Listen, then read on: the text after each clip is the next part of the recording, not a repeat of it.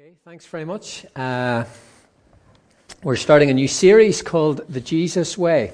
And it's really looking at what Jesus taught and how Jesus lived as we look at the Gospel of Matthew. We're going to be working our way through Matthew's Gospel and looking at a number of different examples of what Jesus taught and what Jesus said, and seeing how we can pick that up for our lives and live by his example. So that's the plan, and today we're going to be unpacking a bit of that because we believe that Jesus, when he said he came to serve, not to be served, but he came to serve and give his life a ransom for many, we want to learn from his example of service.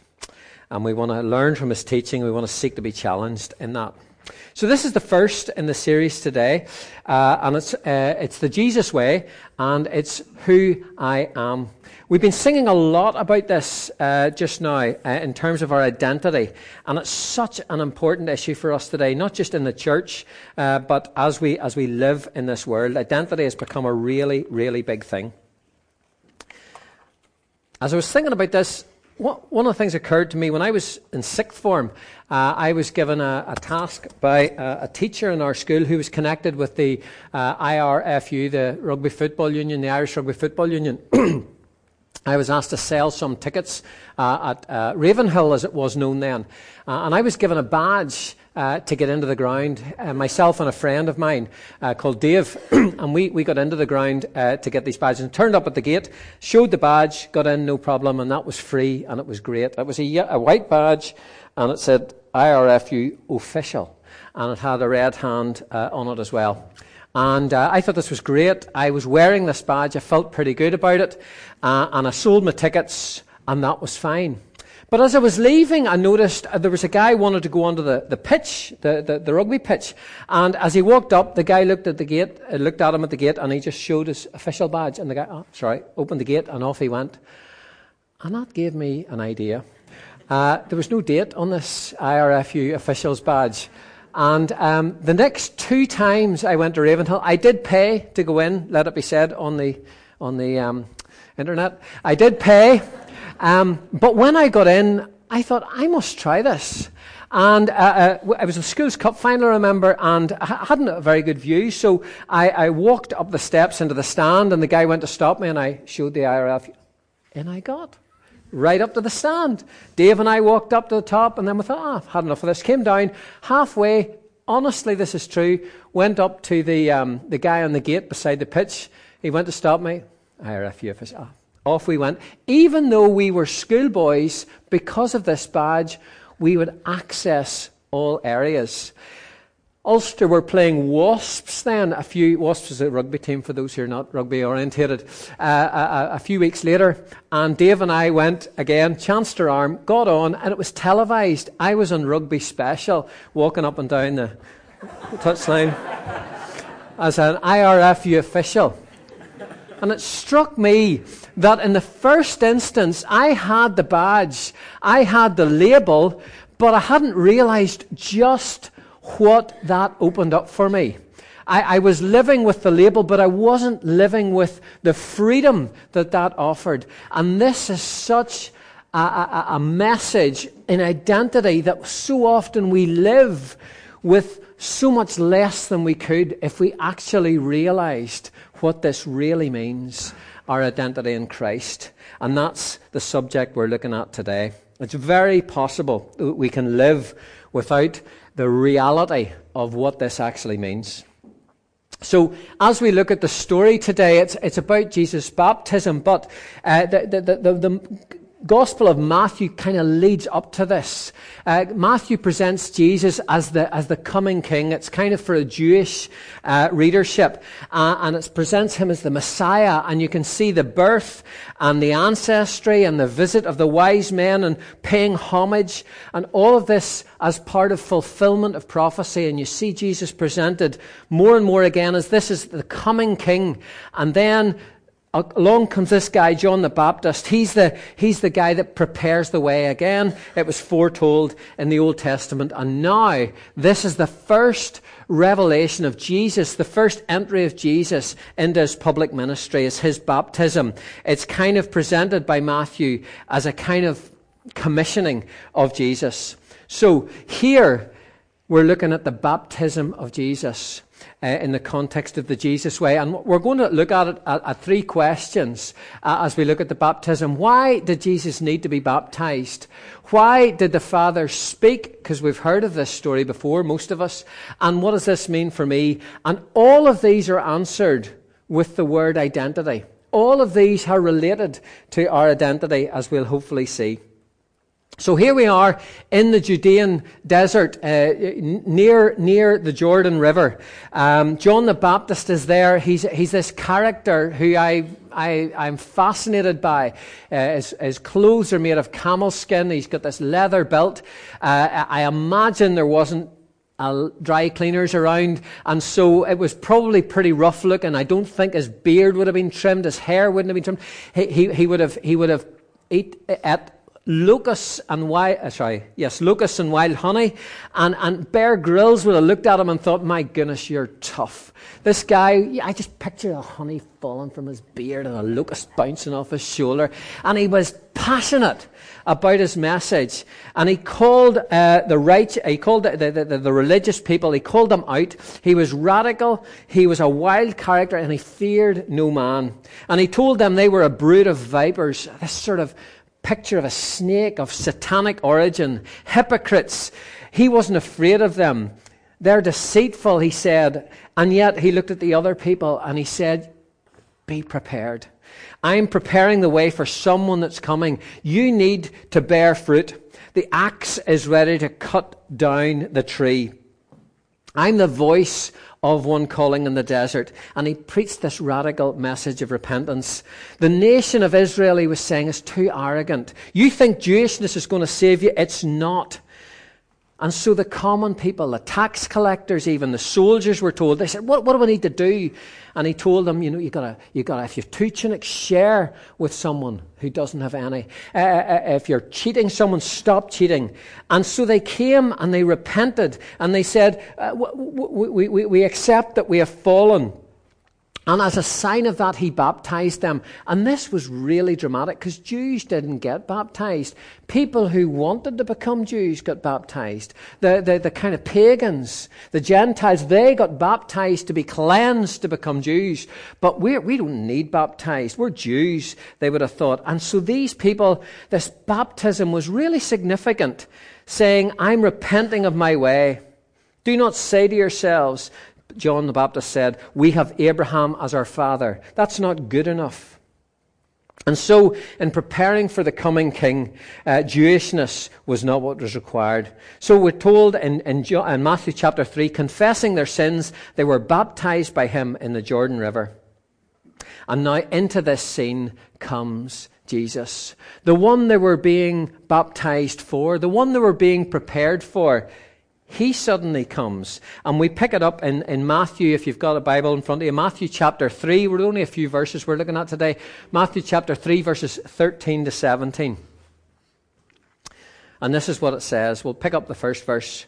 Then Jesus came from Galilee to the Jordan to be baptized by John. But John tried to deter him, saying, I need to be baptized by you, and you come to me. This was really confusing for John. This was the one he knew and they were being prepared for. What would this look like? But you don't need to be baptized. You're the one that we're being baptized for. You don't need to be baptized, surely. You don't need to repent.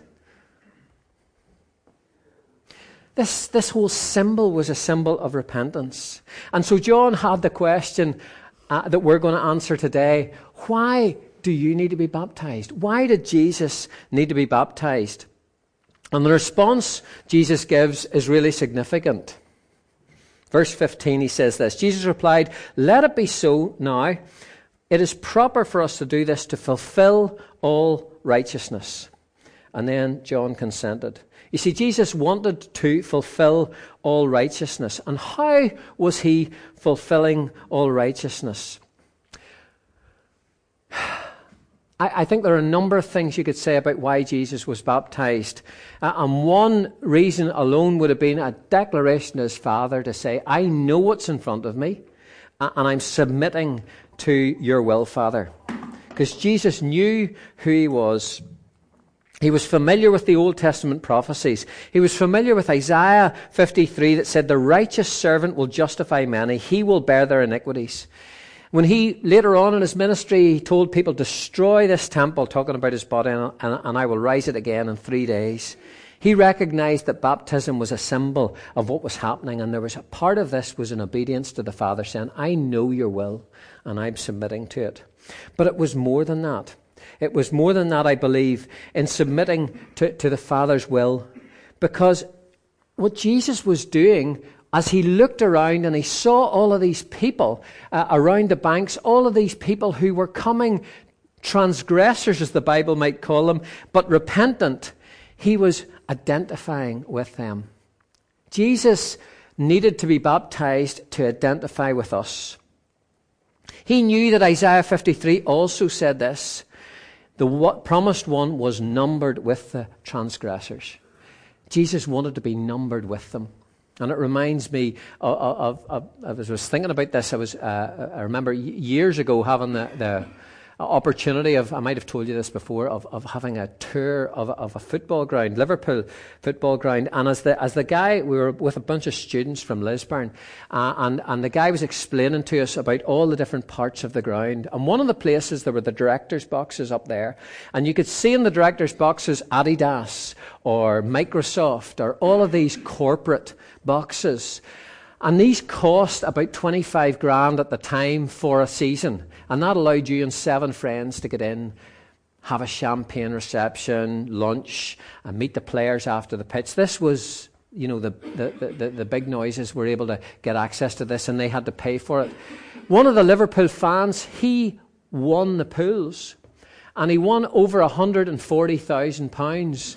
And he used it, he was married as well, and he used it for 5 years to get a box for 5 years, which was most of that 140,000.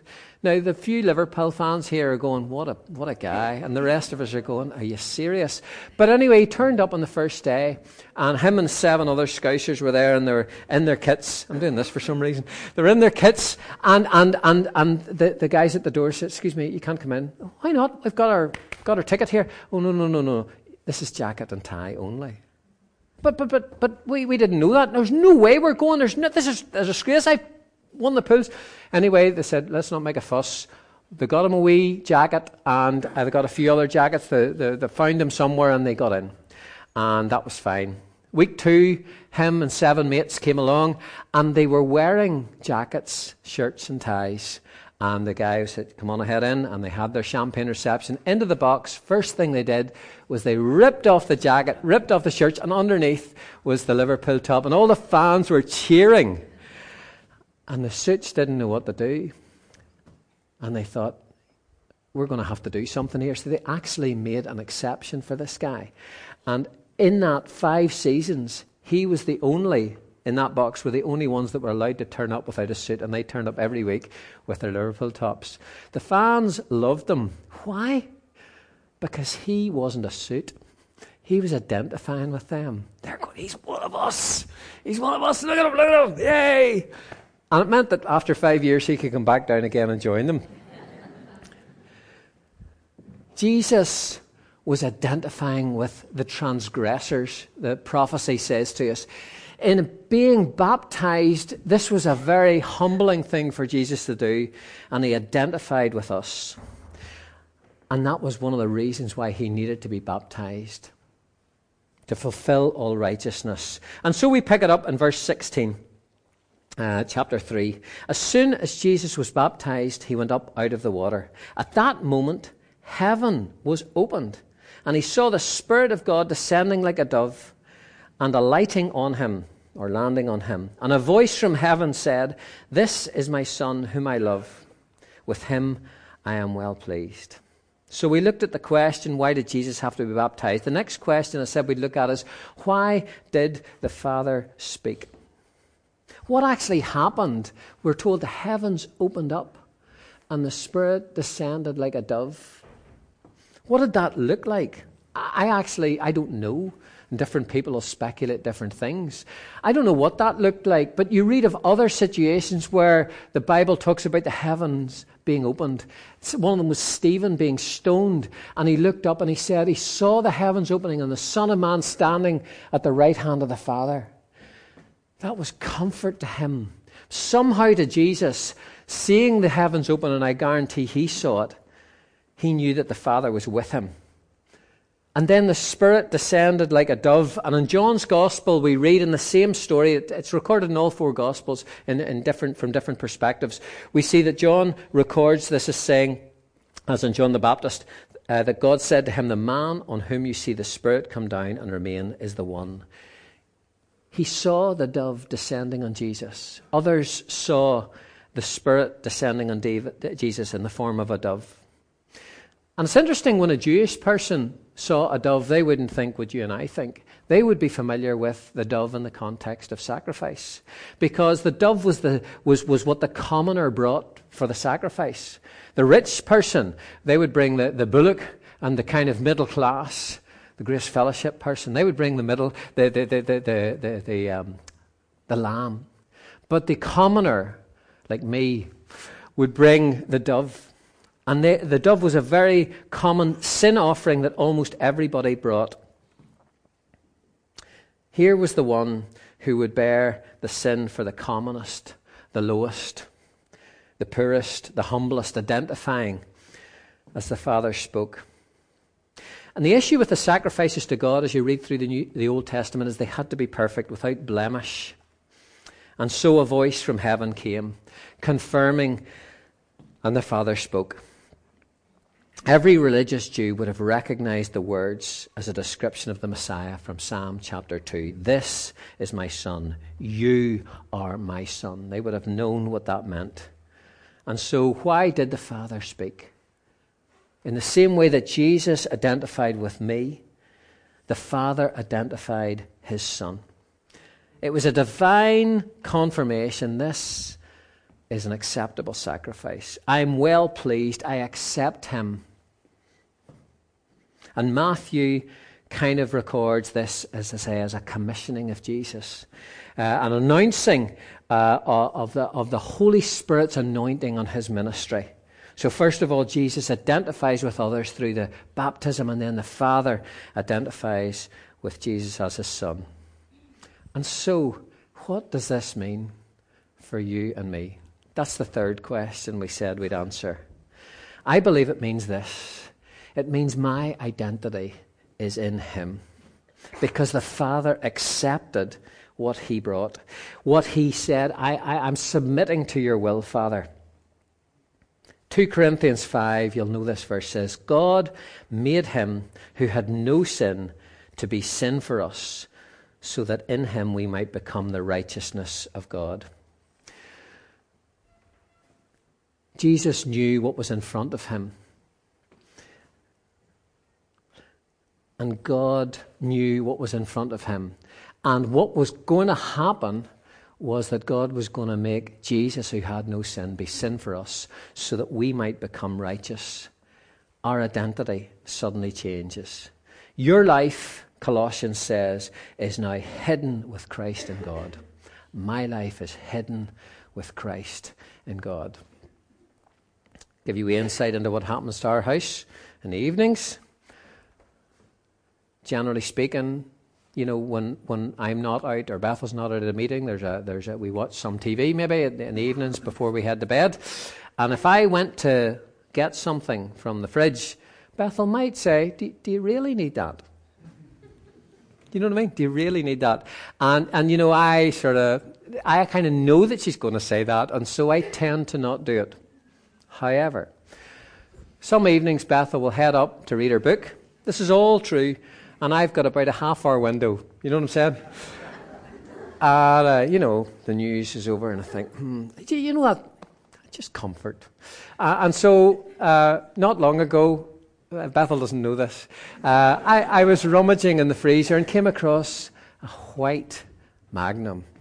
The perfect food for 10 o'clock at night.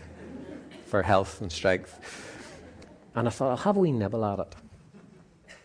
Well, you know what happens next.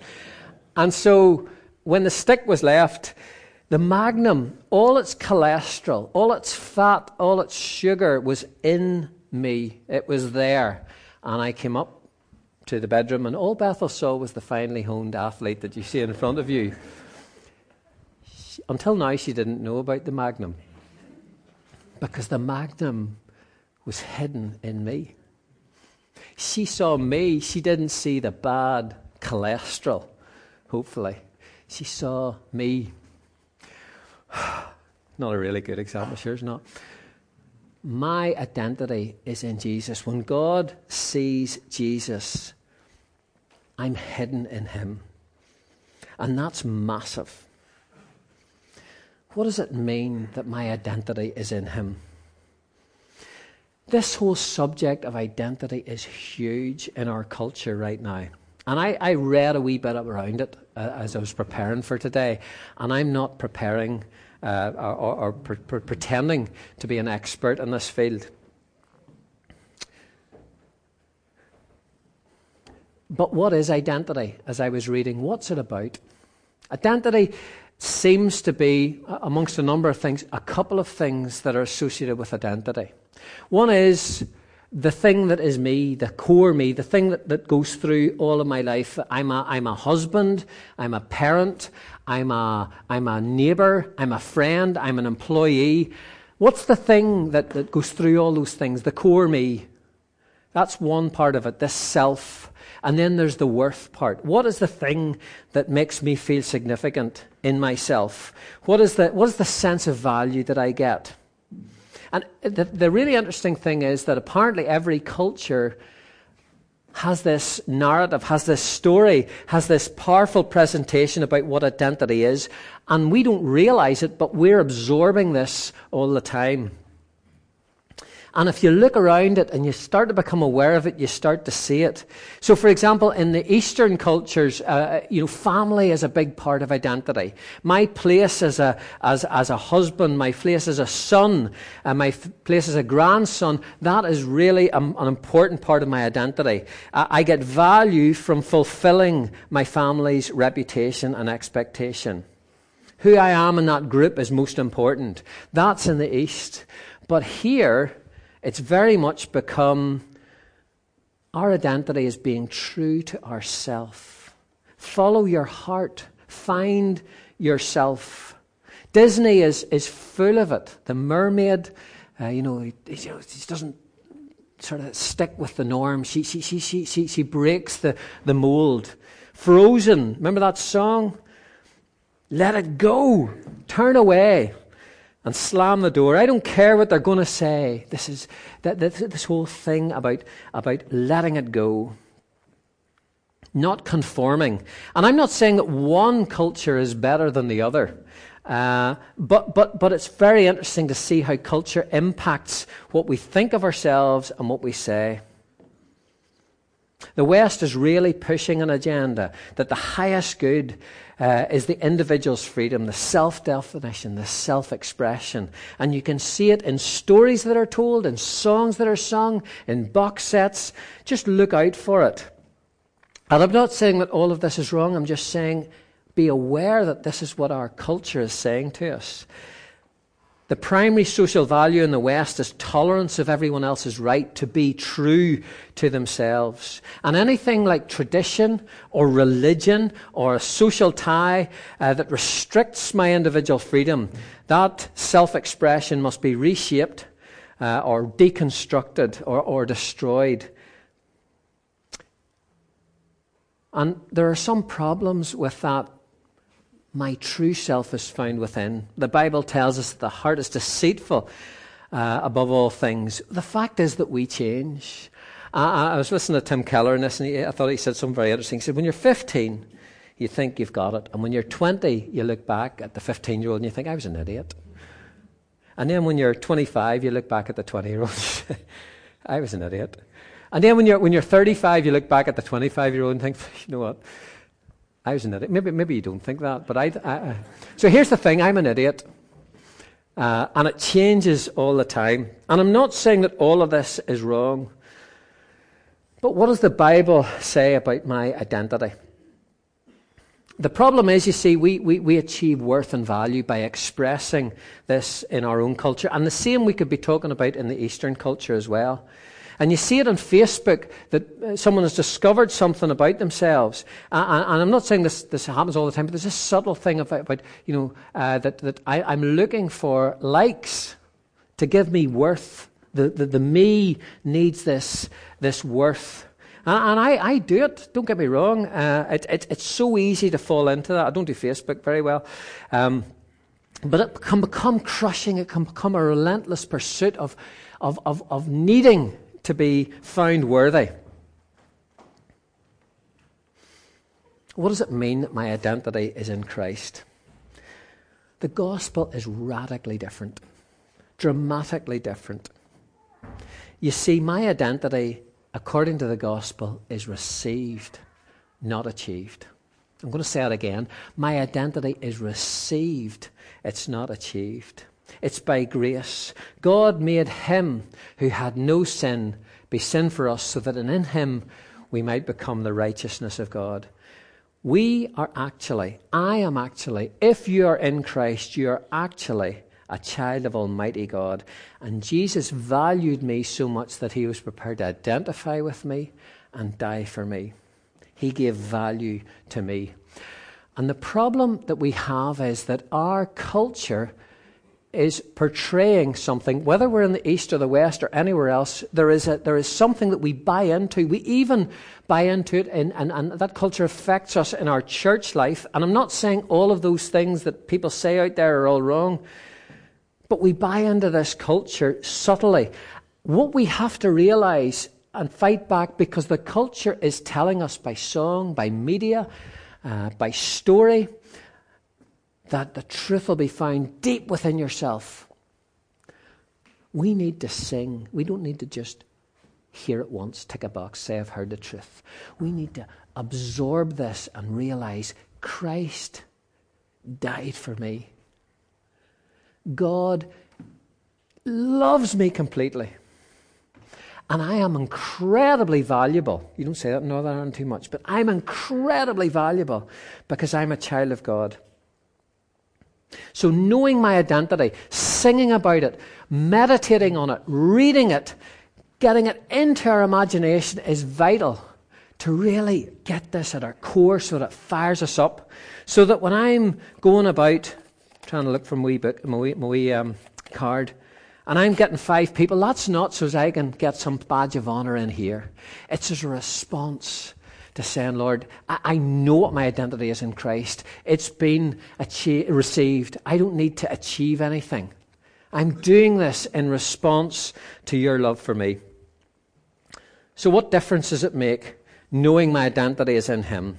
Just as I finish, 3 things to say. I know that I have no need to judge or compare myself to others for affirmation.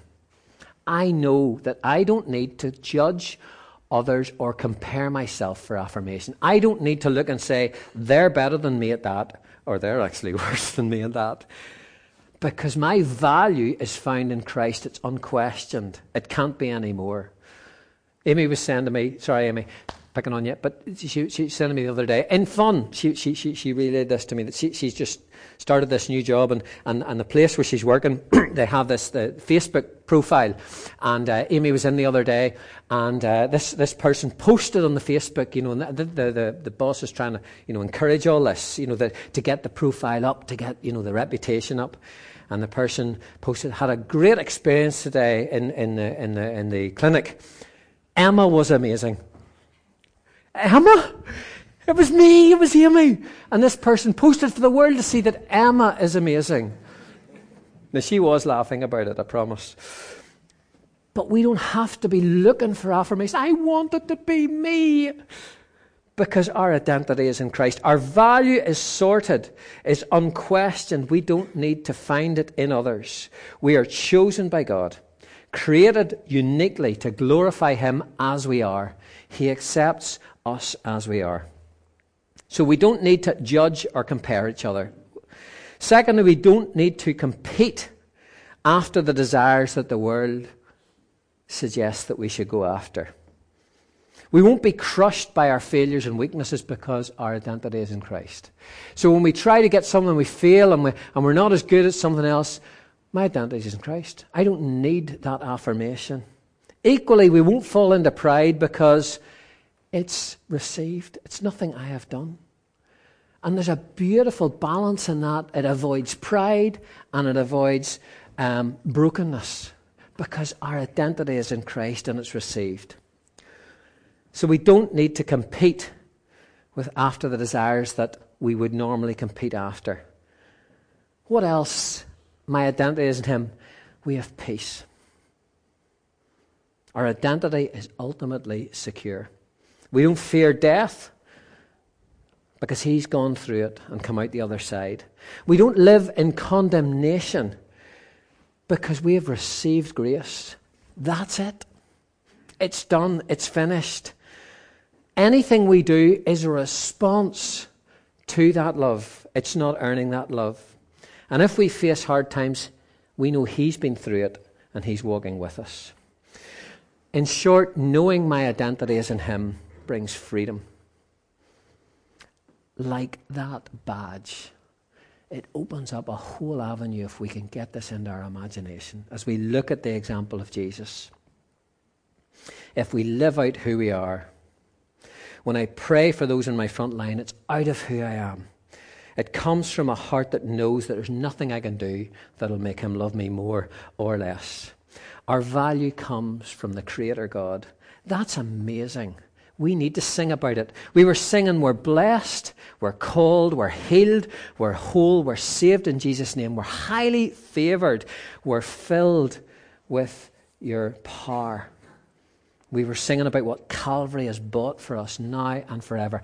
And you could hear the response in our hearts as we sang that. The volume increased because it's true. We need to sing about it. We need to believe it. We need to meditate on it. We need to talk about it. We need to, because what we're watching is infiltrating our thinking, and it's a lie. The truth is found in the fact that Jesus Christ, my identity is in Him. So the Jesus way starts with knowing who I am. My value is received, not achieved, because Jesus identified with me, the Father identified the Son, and so I am identified in Christ. My identity is in Christ. That is who I am. Much easier said than digested, but let's let it burn in our hearts that we live out of a heart of appreciation and not trying to earn anything.